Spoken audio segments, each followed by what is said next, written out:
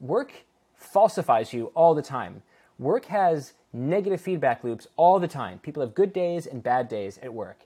And so it's hard to put your sense of self in the hands of another, in the hands essentially of a boss or the market. When you make, political interest your religion, when you make actual faith in God your religion, you can sort of worship that from afar without ever being, explicitly castigated by like a boss, right? And so there's ways in which I think that like the kind of workism that we develop, this kind of faith in work, can actually be like really sickening because again, these jobs were not created to necessarily fill us with self-actualization. These jobs are very often created in order to just be jobs. And so I'm afraid of people that place too much emphasis in their work.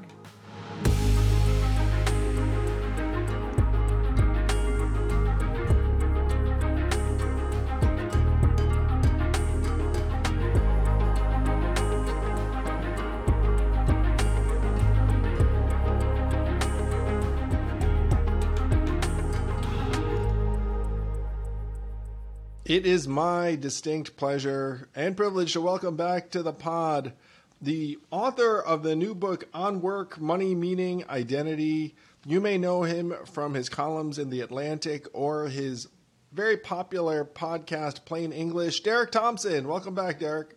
It's great to be here. Thanks so much, Andrew. Derek, it was so much fun reading this book, in part because it was a trip down memory lane where it had some of your greatest hit essays from The Atlantic, including something you wrote from Ohio that profoundly influenced my presidential campaign. I don't know if you knew that. But you've been writing about work, technology, progress, capitalism, leisure time, all kind of interwoven together, and this new thing that you call workism. So what the heck is workism? Yeah, workism is an idea that I had maybe 2 or 3 years ago, where I saw that a lot of people who were middle class, upper middle class, this is the managerial elite of America, who very often had fallen out of love with organized religion, had, in an age where religiosity had declined, made work their religion. So what does that mean? People say X is a religion all the time. Well, I think that historically, a lot of things that people have sought from organized religion, like meaning, community, transcendence, self-actualization, a lot of those things are virtues that people seek explicitly from their jobs. And I became very interested in the degree to which work had seemed to replace God in many people's lives. And I think that there are some ways in which this is not all bad. It's clearly better to enjoy your job than to not enjoy your job. But at the same time, as I wrote in the piece, I think a lot of people essentially made their desks their altars. They asked for much more out of work than work was prepared to give them, and that it was becoming a source of both quiet individual misery and broader systemic berserkness. And so we can go into each of those, but I saw these issues sort of coming out of this fundamental issue that people had essentially made work their religion. Well, certainly the decline of religiosity has been well documented. And I had a guy on the pod named Arthur Brooks who thinks that politics has kind of supplanted organized religion for a lot of folks. And he likened cable news talking heads to essentially preachers, idols, if you will. And I think work has occupied this place for a lot of people. I confess that I had some ambivalence when I was reading your description of workism because I'm probably a workist myself, and I think that you actually described and said, "Look, I might be guilty of this even as I'm describing it." Yeah, I think I confess to being a potential or full-blown workist in the essay. I absolutely put work many times at the center of my life. I absolutely often will have a day determined in ways I don't feel good about by whether or not things went well at work. That, when I'm with my friends, when I'm with my wife, I will be in a good mood or a bad mood based almost explicitly on what just happened to me in my job in the previous hour. And the truth is, diagnosis must come before the cure. And I wanted to, when I wrote this piece, essentially see that part of myself, see it clearly and say, is this a part of me that I want to be a part of me? Is it a part of me that I'm proud of? Or is this a value in my life that I would like to downshift a bit? Because And this goes a little bit philosophically toward the difference between work as a religion and even, frankly, politics as a religion, or actual religion, faith in God as a religion. Work falsifies you all the time. Work has negative feedback loops all the time. People have good days and bad days at work. And so it's hard to put your sense of self in the hands of another, in the hands essentially of a boss or the market. When you make, political interest your religion, when you make actual faith in God your religion, you can sort of worship that from afar without ever being, explicitly castigated by like a boss, right? And so there's ways in which I think that like the kind of workism that we develop, this kind of faith in work, can actually be like really sickening because again, these jobs were not created to necessarily fill us with self-actualization. These jobs are very often created in order to just be jobs. And so I'm afraid of people that place too much emphasis in their work. Well, one of the things you wrote in a piece when you talk about Ohio's economic transition, and I tried to document some of this too for people, was that idleness has really negative psychological effects for a lot of people that experience it. There was one person you quote who likened it to losing a loved one, something along those lines. And time use studies show that if you have free time, particularly if you're a man, you don't necessarily run out and volunteer more or do things that people think of as kind of productive time uses. You watch TV. Yeah. That there's a lot of TV watching, a lot of computer use, a lot of things that make you feel less connected. So that's one of the natural outgrowths of your concern with workism, I think, is what the heck do we do when you don't have work? Yes, and it's really well put, because on the one hand, someone might have listened to you and say, aren't you making two opposite points? That on the one hand, you're saying, when we're too obsessed with our jobs, that's bad. But on the other hand, when we don't have a job, that's also very bad. Yeah, this is absolutely something that can benefit from the Aristotelian mean. Like, people should have jobs. It seems that not having jobs is incredibly immiserating. But also, I think there are dangers in what we have formerly called careerism, workaholism, that is being too obsessed with progressing in your career, too obsessed with working long hours, and then workism, another word that I'm throwing into this sort of linguistic jambalaya, which to me says not just about being obsessed with progressing through your life or working long hours. It's about defining yourself, hanging your identity on the tent pole of what you do so that who you are is what you do. I think that is the danger at the other end of the spectrum.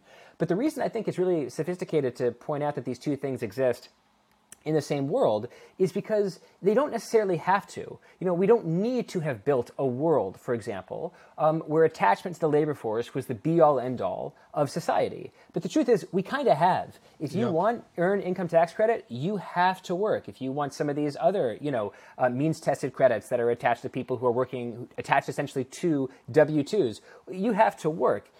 And so we have, as a message top-down from the government, from people that are making policy, this idea that work, in fact, is central, not only to your identity, but to your ability to be above the poverty line.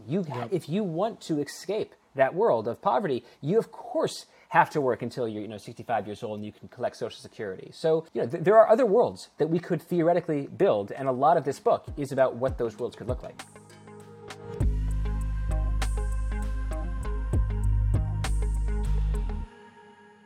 This podcast is sponsored by Helix Sleep. I've always been a mattress guy because I figured if I'm going to do something for up to 8 hours, maybe I should do it right. And Helix Sleep lets you do it right by sending you one of 20 unique mattresses that's tailored for you. I took the Helix Sleep quiz, takes only a couple minutes, and I was matched with a Helix Dawn mattress because I wanted something that felt firm and I sleep on my back. That mattress is exactly what I needed, but strangely enough, my kids now seek out that mattress in the house and want to sleep on it even though I did not order it with them in mind. If you have a high quality mattress, it is a game changer, a huge difference maker. Don't take my word for it. Helix has been awarded the #1 mattress picked by GQ and Wired magazine. It is even recommended by multiple leading chiropractors and doctors of sleep medicine as a go-to solution for improving your sleep. Helix is offering up to 30% off all mattress orders and 2 free pillows for our listeners. Go to helixsleep.com/yang. That's helixsleep.com/yang. This is their best offer yet, and it won't last long. With Helix, better sleep starts now.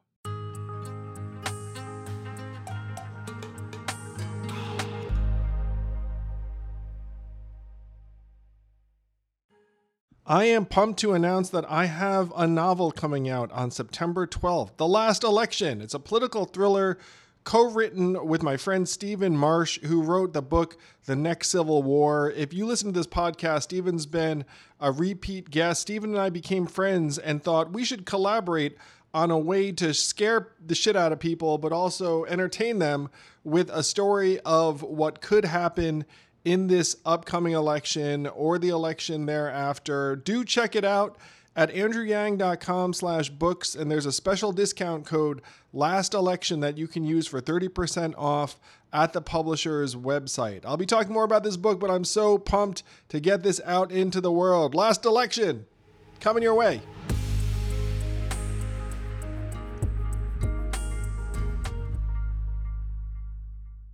One of the trends that I've been stressed about ever since I started in public life, I suppose, has been the departure of Americans from the workforce. So there's been a multi-year trend of the labor force participation rate generally declining. I mean, it's had fits and starts upward. As you and I are talking right now, I think it's at 62.5%, which has recovered somewhat, but is still lower than 2020 when COVID started. I think about 2 million plus Americans have left the workforce post-COVID. What's your read on what the heck happened to those 2 million workers? Because some of the explanations I see, it seems like it's a bit of a mystery, but people say, look, some of it is people leaving urban areas and then doing things that don't show up as jobs. Some of it is women in particular focusing more on family time and responsibilities. Well, so I guess I'll just leave it there for a sec. Like, what do you think has happened to the workforce in the last couple of years? I think to the extent that there is a simple answer to the question, the answer to the question is people just retired, and they stayed retired. Yeah, or there's some early retirees. That happened. I think that's most of it. I think that most of it is that people stay retired. If you look, I believe, at the prime age participation rate, that is the share of people between the age of 25 and 54 who are working, it is more or less back to 2020. If you look at teens, they've been much less likely to work for many decades. That largely isn't necessarily just because teens are lazy. A lot of times, or in many cases, homework is just taking up, and extracurricular activities are taking up more time. So they're less likely to say, work in, the record stores of 1970, and they're more likely to be taking on extracurricular activities. And I also finally think that a bit of it is mothers in particular. I was going to say parents, but I do think it's probably specifically mothers who at various ages may have pulled out of the labor force during the pandemic and somewhat stayed out of the labor force so that they're more likely to be part-time. But my read of the data, and mostly the data that I look at would come from Fred, the St. Louis Fed sort of data source, the database, which of course you're very familiar with, says that most of this is about senior citizens, non-disabled senior citizens who got out of the economy because they were afraid, rightly, that COVID represented a disproportionate risk to them, and stayed out of the economy in part because they didn't want to go back to their old jobs. They were still afraid of COVID. They got used to being retired, and they maybe owned their house and liked what they had in their portfolio, and so decided to retire on it. Well, one of the big mega trends over this last couple of years that might have a relationship is the move to remote work, which you've written a lot about. Mm-hmm. So I'm sitting in New York. How is it in D.C.? Here in New York, I'd say office buildings are half full / half empty. D.C., I believe, leads the country in the share of workers who work at least part-time from home. I'm talking to you from home. Many, many people, as I understand it, are working from home. I think it's more than 50% in Washington, D.C., and that's because to a certain extent, D.C. is a little bit of a company town. We got this, big thing, the federal government that, siphons off $4 trillion of revenue every year. So there's a lot of people that are either employed by the federal government or 1 or 2 degrees away from the federal government. And federal work is very white collar. It's you don't necessarily have to clearly work in a factory. It's not like retail. It's not like schooling, which it's really hard to be. I think a remote kindergarten teacher. So yeah, DC, I believe last time I looked at the data, led the country in the share of people who are remote.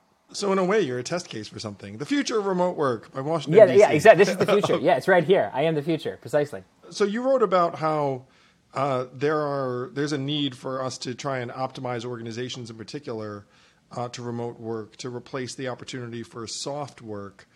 You also write about some things that I totally agree with, by the way, that's like, hey, some of the drawbacks, it's going to be tougher for young people to gain traction and ascend within organizations, which I agree with.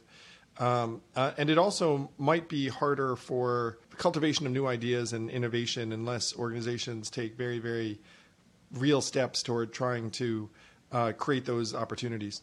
Yeah, I would say that while I am a fan of remote work, and it would be incredibly hypocritical for me to not be a fan of remote work, as I'm currently working remotely, I do think there are probably three problems, and they all sort of come down to this issue of novelty.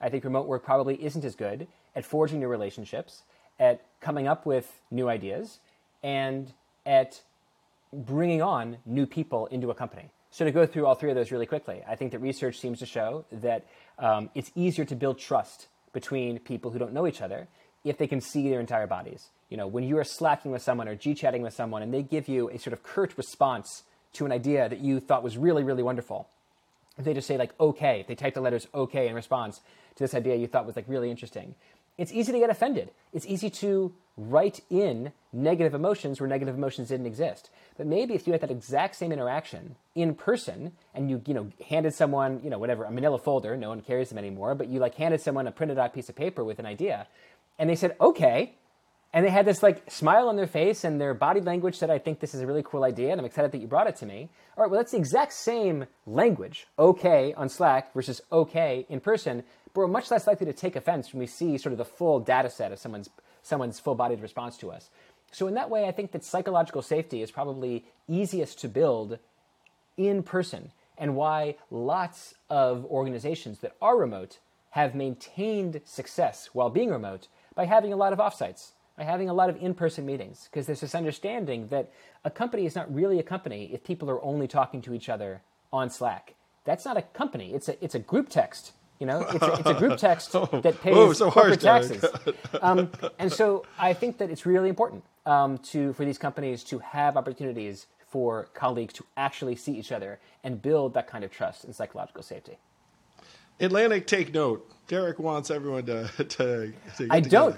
together. What I'm saying instead is meaningfully different, and this is a point of contention at my and many other organizations. It's not that I think that everyone needs to be in the office on every given Monday, Wednesday, and Friday. It's rather that if no one is ever together on any Monday, Wednesday, Tuesday, Thursday, Friday, that's when you have a problem. That it's important for remote-first companies to build in a habit of physical world reunions because people like working with people, not with icons on a group chat.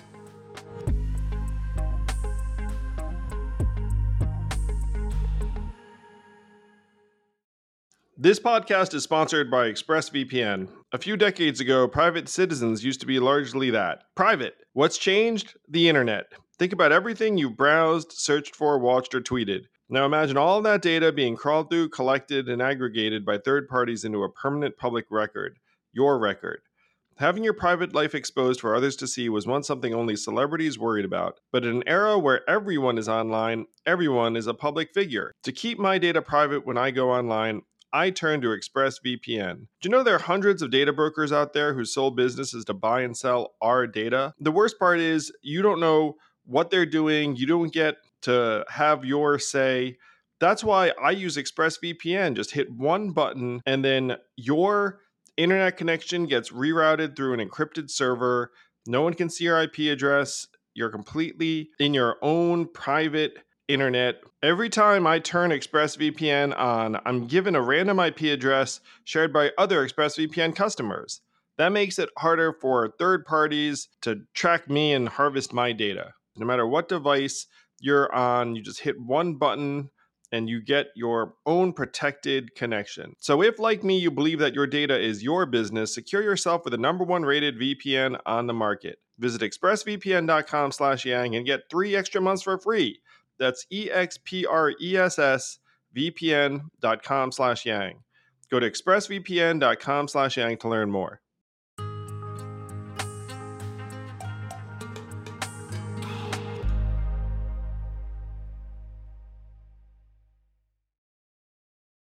I'm going to speak for myself for just a moment, Derek, because though my situation might be unusual, but whatever. So when people send me messages around an idea they might have or a company they're working with, so I get them in all forms of media. I might get a text message about it. I might get an email about it. I might get a DM about it. I might get a deck about it. Part of it is that if someone is presenting something to you in person, you're just much more likely to take it to the next level, both in your own mind and also in terms of your deeds, your actions. Yep. Like if you get a message from someone, then like the path of least resistance is not necessarily to follow through to the nth degree. So that I think there's a generation of reciprocity that occurs in person to a much higher extent, where it's like, oh, I'm not going to be able to ignore your thing because you're freaking like looking at me. Right. Yeah. Right. Yeah. That's exactly it. Well, it's I don't know if I'm sort of like making up psychology here, but whatever. I'll just go ahead and make it up. When we are talking to someone live in person, getting lunch or drinks with them, getting coffee with them, their body occupies our full visual field. What they're saying to us occupies our full auditory field. We are immersed in the issue of what they are saying and what they look like. When I get an email from someone, when I get a DM from someone, when I get a Slack from someone, that Slack at any given moment occupies what? 5% of the screen that I'm looking at, and and the little avatar icon occupies maybe 0.5% of the screen, and it's just a burp, it's just a message, and so I can at any moment click away and forget about it forever.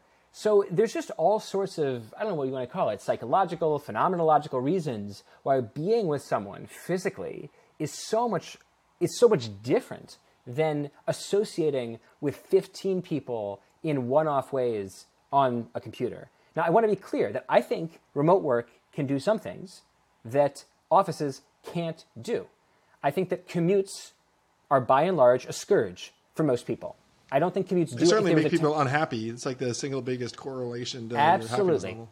Yep, right, great. You know that data, right? The commutes seem to make people miserable. If people could, literally just teleport to work, I suppose that could cut down the commute time. But it's wonderful that people have more time with their families, with their partners, with their spouses, with their friends, to work out, to cook dinners rather than order in, if that's what they prefer to do. I think that time returned to workers is really fantastic. And frankly, there's all sorts of ways in which there might be ways of developing more creative networks on the internet than in an office, because the internet gives you or exposes you to a network of thinkers that is larger than any particular Slack channel or office space. So there are ways in which I think remote work can be better than office work. But I do think that in this particular narrow corner that we're talking about right now, it's narrow, but it's, I think, very important, about trust and about follow-through, there just is a material difference between meeting someone and seeing their entire body and getting an email from someone and being able to archive that in 0.5 seconds. I think all the time, too, about a younger version of myself, Derek, because right now, if you give me a choice in terms of remote work or an office, I mean, it's remote all the way because, I've got so much stuff going on. It seems ridiculous for me to go to an office and the rest of it. So, again, I do think a lot about young people. And it's like, whoosh, it's going to be harder. And I had another conversation with a guy you probably know well, Martin Ford, who wrote Rise of the Robots. And so one of the things we're talking about, which I'd love to ask you about, is the impact of AI and automation. And you're one of the earlier thinkers saying, look, guys, there's something happening. There's something brewing. I mean, you were writing about it back in 2015, the same time Martin was. And Martin made an observation, which I thought was fascinating. But he said, look, a lot of the most readily automatable work in an organization was done by entry-level people. And so if you are replacing that work and getting it done by AI, then you're going to look around and be like, do I need this many entry-level people? And so you're going to have a harder ladder to climb. Or that the beginning of the ladder might not exist in a lot of these firms. Right, yeah. 2 points I want to respond to. The first is, I think you very rightly pointed out that attitudes toward remote work stratify by age. And older established workers, especially those with families, are much more likely to say in surveys they want to spend more time at home, especially if they're a little bit more introverted. Whereas people who are younger, in surveys that are done by Stanford's Nicholas Bloom, who's done some of the best research on preferences by managers and workers on working from home, he finds that the people who want to spend the most time in the office are, in fact, young people because they want to feel like they belong to a culture, and a culture that isn't just a group Slack. Second, on the issue of AI and young workers or entry-level workers, there's two factors here, and I wonder how they cross-cut. On the one hand, entry-level workers, just by dint of their entry level, know the least about their industry. And as a result, you would think that they're the easiest to automate because this is where the AI, the large language model, whatever technology we're using, the least amount of sophistication is necessary in order to automate or somehow improve upon the tasks that those 22-year-olds are doing. At the same time, 22-year-olds are really cheap. And at least cheap compared to 23-year-olds, who are cheap compared to 25-year-olds, et cetera, et cetera. And so the most profitable places to automate tend to be big cost centers. And I don't know, there might be a lot of companies where, hiring, if you're McKinsey or Bain or BCG, let's say you're a consulting firm, and you're looking at ChatGPT, and you're looking at these large language models, and you're thinking, I think a lot of the research that we've historically relied on a pool of 22-year-olds to do, we could theoretically do with large language models. Now, maybe you think that, and you say, we used to have 80 people in each annual class of graduating college seniors come into BCG in this office. Now it's going to be 40, and we're going to try to LLM our way through the other 40. Maybe you make that decision.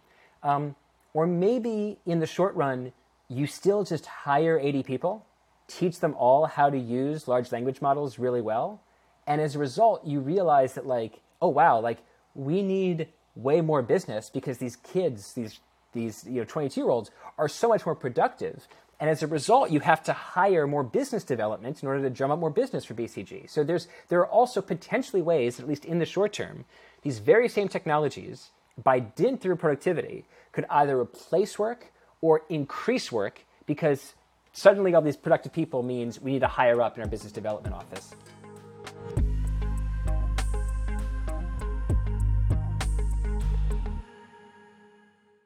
The Ford Tour is coming to a city near you. That means I'm coming to a city near you. I'm heading to San Francisco, Los Angeles, Seattle, Raleigh, Denver, and more in the spring. Go to FordParty.com to check out the upcoming dates or just check out my social media. Primarily Twitter, unfortunately. See you soon.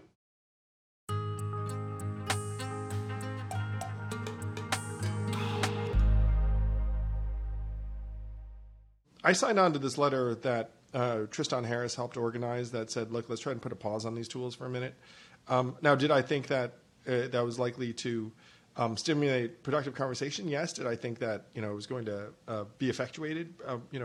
Probably not. But one of the reasons why I was very happy to sign on to it was because everything I was hearing was that there are a lot of organizations that are trying to deploy these tools in ways that are going to hurt workers over some time frame, and I feel like they think they have no choice. Yeah. How do you feel about Italy banning ChatGPT entirely? And that's the other side. Like I talked to a friend who's a partner in a law firm, and they banned AI entirely, and that seems like a loser. You know what I mean? It's just straight up protectionist stuff that I think is going to have a very natural political base because no one cares about the jobs of AI. If you think about it, it's like if AI does more work, it's like I just care about human workers. So I'm very concerned about what's going to happen in a lot of these environments and organizations. I think we've got a triple whammy going personally, which is that we have this move to remote work, which puts organizations in a sort of different bed in terms of what they can do and automating. And then you have AI coming online and everyone feeling like you have to rush pell-mell to use these tools and adopt them as quickly as possible. And then the third part that I would put out there is that now you have more constricting capital environment with like rising interest rates and the rest of it, where people are going to feel like they have to like get ruthless about their cost structure. So what do you think is going to happen in 6 months? I have no particular. This is not like a leading question where I have like some hammer to throw down on my position on the 6 month letter. It was interesting to me, and I don't think I took a side. But what could be done if you agree the technology should be used, and you disagree with the decision to ban it by places like Italy, but you also think that there should be a pause? What do you think happens in that 6 months that brings us into a better situation when we come out of it in September 2023? I contemplated that very thing, Derek, when I was reading the letter, being like, what could we do in 6 months if we had our acts together? So number one, I thought that individuals and organizations would get a better read on what the heck AI would mean for them, their staffing, their jobs, and you'd be able to make some like plans and actions in that time. An ideal development would be that the government said, look, we don't know what the heck is going on in this space, and we're not even sure who's supposed to regulate it, really. So what we should do is come up with an actual AI regulatory agency and hopefully framework, and have Congress throw down and say, look, this is the agency that's going to be responsible for it, because this is a very, very important new development. And by the way, there were some techies who were calling for something similar. They're like, we don't even know who the heck's supposed to be running point on this over there. Mm-hmm. Now, did I think that, again, like, did I think that the pause was likely to happen? I did not, but I did think, well, in an ideal world, we'd start rolling some kind of commission out that could round people up and say, okay, guys, what would rules of the road even look like in this space? Because right now the incentives are for the biggest tech companies to go as fast as they can. I think that's right. I think the biggest incentives are for the tech companies to go as fast as they can. I don't know yet like what the right test is for these tools. For example, on alignment, what's an SAT test that we could give these large language models? And apparently they're very, very good at taking SAT tests, so we should have no doubt that they could be able to finish it. What's a test we could give that would make us certain that the tools are essentially good and not bad, or I guess to use the lingo of the day, aligned and not misaligned, likely to be aligned going forward and less likely to be nefarious. It seems like we need more people working on writing those tests and figuring out what the questions should be, because I sometimes find that the debate right now is between people who say, pedal to the metal, let's just see how fast this thing can go. And there's obviously not a particular like ethic there. That's just interest in seeing how far you can shoot this slingshot.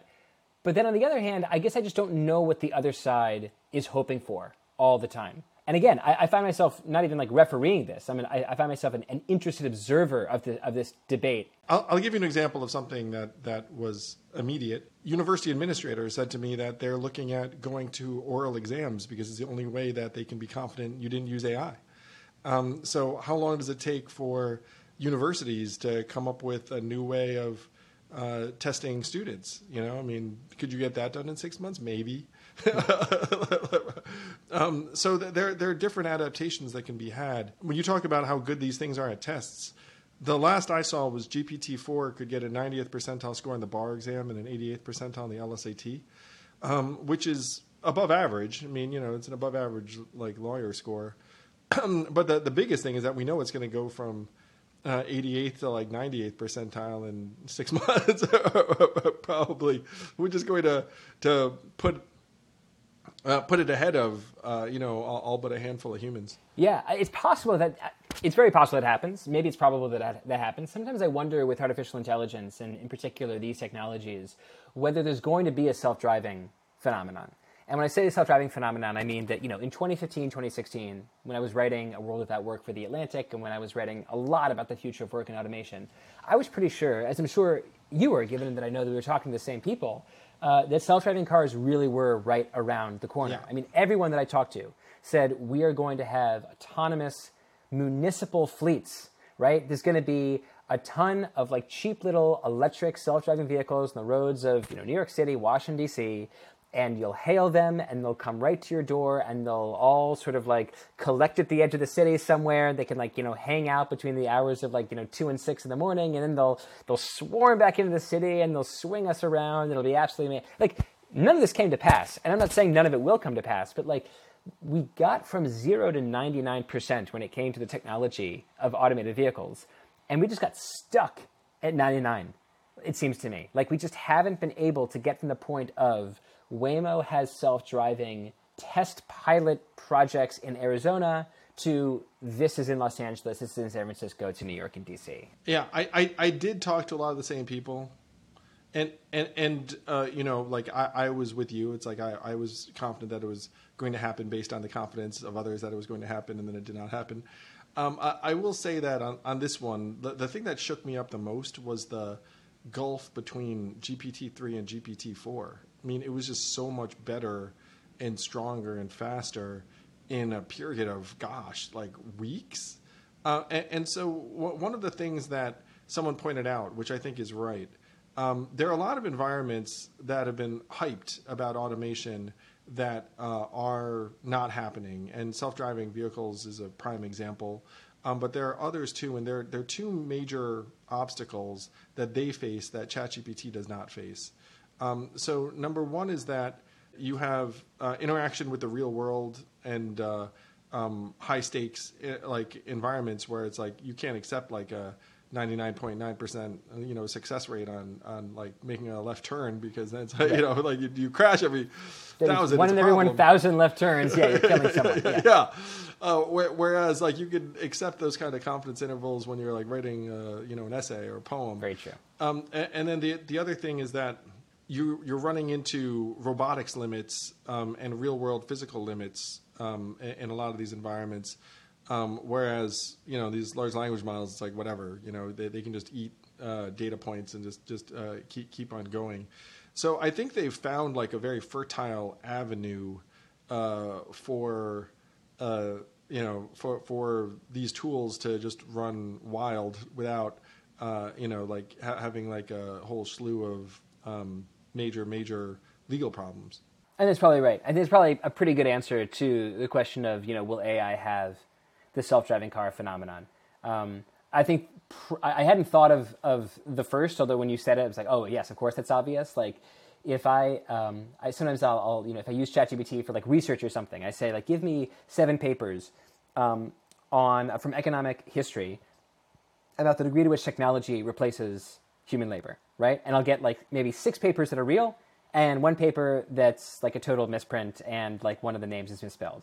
Like 6 out of 7 ain't bad is my response to that result. This is a incredibly directionally useful reply from ChatGPT.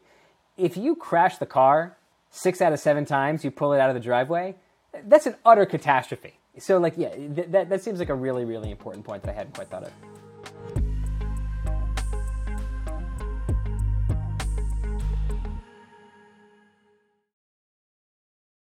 So my concern level about this stuff is sky high. And one of the test cases I use is call center workers, which is like you definitely don't need genuine human intelligence to like walk people through an interaction at a level that's probably better than at least some proportion of human human call center workers. Yeah, the call center research seems to pretty clearly... It's funny, call centers, for whatever reason, have been both the site of work-from-home experiments. One of the first work-from-home tests or surveys that was done by Nicholas Bloom was on call centers. And he found that working from home actually did make a lot of them more productive. And then also it's a seat of AI. I think in part just because like call centers it's so rote, right? Like the work they do is like so repetitive that I think it's easier to study productivity. I think it's really interesting to think like, it's measuring productivity throughout the economy. It's just become so hard. Like think about, I don't know how many people in like Hollywood, or like, you meet with like you meet a movie executive, you meet like a movie executive's assistant, you'll talk to maybe like a screenwriter, you'll talk to like some other, assistant producer, and you're like, I've had 7 lunches. What's the productivity rate of those lunches? Right? Like what percent of a movie did we make in those lunches? What is the output of those lunches? There is none. It's just lunches, lunches, lunches. It's just a ton of conversations about projects that may or may not come down the pike. Like that kind of productivity is like very, very hard to measure. And I guess I wonder how decision makers and managers and chief executives are going to make decisions about replacing certain jobs with AI for a productivity-based purpose when productivity itself is something that's like so hard to measure. Like in many of those industries, they're really like hitmaker industries, where if you have like one enormous movie or you create one incredible franchise, you can feast and feast and feast on that one hit for years. But so that's obviously very productive, but there's no way to formalize that. There's really no like formula for it. And so like, will LLMs be able to get us better franchise tentpoles, right? Will the next Marvel be written by an AI? Will the next, Harry Potter be written by an AI? Like that's a really weird, interesting question because that's really where the productivity of that part of the economy flourishes. I talked to someone in Hollywood, and they actually had ChatGPT-4 write a treatment for an espionage TV series, and they said that it was pretty good, and that they then used it and modified it and tweaked it to try and do something real with it. So what's happening in a lot of these contexts is it'll create something that's like 82% of the way there, and then it takes a skilled, experienced human to be like, like what am I going to do with this like next 18%? On the Hollywood topic, you put the right word on it, which is projects. Everyone has a project, and then everyone has multiple projects that they're somehow attached to, and then one of the projects starts gaining energy and momentum and resources, and then what you do is you be like, oh, I've got a live one, and then you like just like turn to that one and start putting energy into it. I'm involved with a couple of things that resemble that actually, and then when it starts to get energy, you're like, wow, look at that! Like I've been on Hollywood pitches, and like we're going around and reading our lines from a script for these network executives, and that is the way people measure it. Really, is like they were like, okay, which of my projects is getting traction? Yeah, right. Yeah, and there's right. It always is like 13 meetings in order to get like 2 nibbles, and one of the nibbles is fake, and the other one it's a very strange industry. And I guess what I'm trying to say is I do think that there's a lot of industries in this country where like. And this is something that I write about in the book, the line between working and not working is actually like very hard to draw. If I'm, for example, the same way that if a film executive is out to lunch with a prospective writer who hasn't written a screenplay yet, but they're talking about a treatment, they're talking about a plot or a story that could become a successful script, is that working? Like, yeah, kind of, clearly, you can expense it, but it might not amount to anything. There might not be literally any economic output from that meeting. And I feel like in the same way, a lot of my work is, maybe this is true of a lot of creative industries, I'll just be on Twitter, right? And I'm not embarrassed to say this. I'm hanging out on Twitter, and I'm reading, and I'm making jokes, and I'm replying to people, and I am, outraged with some things that I see, and then I'm really impressed by some things that I see, and maybe there's like a graph or an article or a paper, and I'll say, that's my next piece. At what point of that experience am I working or not working? Like the whole thing is actually in like this superposition of like working and not working at the exact same time. And I think that a lot of people in white collar work, a lot of people in creative industries are like this, like that they do spend a lot of their time in this, like suspended in the superposition of both working and not working at the same time. And I wonder what the inflection of artificial intelligence is going to do to that. On the one hand, it could make work much more distracting. It could mean there's many more opportunities to spend time both working and not working at the same time. But maybe, the utopian vision is that it will make us much more productive and purposeful at doing the things that we know we have to do. And as a result, we can get 5 days of work done in 3 or 4. That means more leisure. It means more time. It means more productivity, more money for the economy, more money for us, but also more leisure time. So this is one of the many places with sort of the way that AI is inflecting the future of work that I remain really interested to follow. Yeah, that's the positive vision. And I greatly appreciated your message that you put out, I want to say it was earlier this year, where you said, what we need? A politics of abundance. And that is the ideal impact of AI is that somehow it does free us up and it makes us more efficient. Maybe we even start using our time for other things because we've shaken free of our workism, to your point. But I'd love for you to close on what the heck you meant by politics of abundance, because I think it is very much the opposite of a lot of the politics we're getting nowadays. Like we're getting a lot of scarcity and can't do this and zero sumness, and you're trying to present a totally different approach. I think that the story of this century, in many ways, has been a story of intersecting scarcities. One of the biggest problems of the 21st century is the lack of housing in many rich metros, a scarcity of homes. The 2010s were a period of the lowest levels of construction per capita of any period in recorded American history. So we have a shortage of homes. We need to decarbonize the grid. We've got lots of people, especially on the left, who are saying we have to move to a carbon-free economy, get out coal, get out gas, get out oil. Well, you can't just remove coal and gas and natural gas and oil and still have a functioning economy. You have to replace it with solar and wind and geothermal. That means you have to actually build solar, wind, geothermal transmission lines. If we want an abundance of healthcare, if we want an abundance of access, we should look at the fact that America has the fewest physicians per capita of any country in the OECD. And one of the reasons for that is that the American Medical Association limits the number of residency slots, so it makes it very difficult for us to have as many physicians as we need. So what have I just said? We have a scarcity of housing, we have a scarcity of clean energy, and we have a scarcity of physicians, of doctors in America. That's where I want to see abundance. I want abundance in housing, abundance in clean energy. I want abundance in healthcare. I'd love abundance in education. That's where abundance is good. The problem of the 21st century is that we've had an abundance of shit. Like the internet makes it very easy to lie, disinformation, misinformation, nonsense. We've got an abundance of that, an abundance of digital nonsense.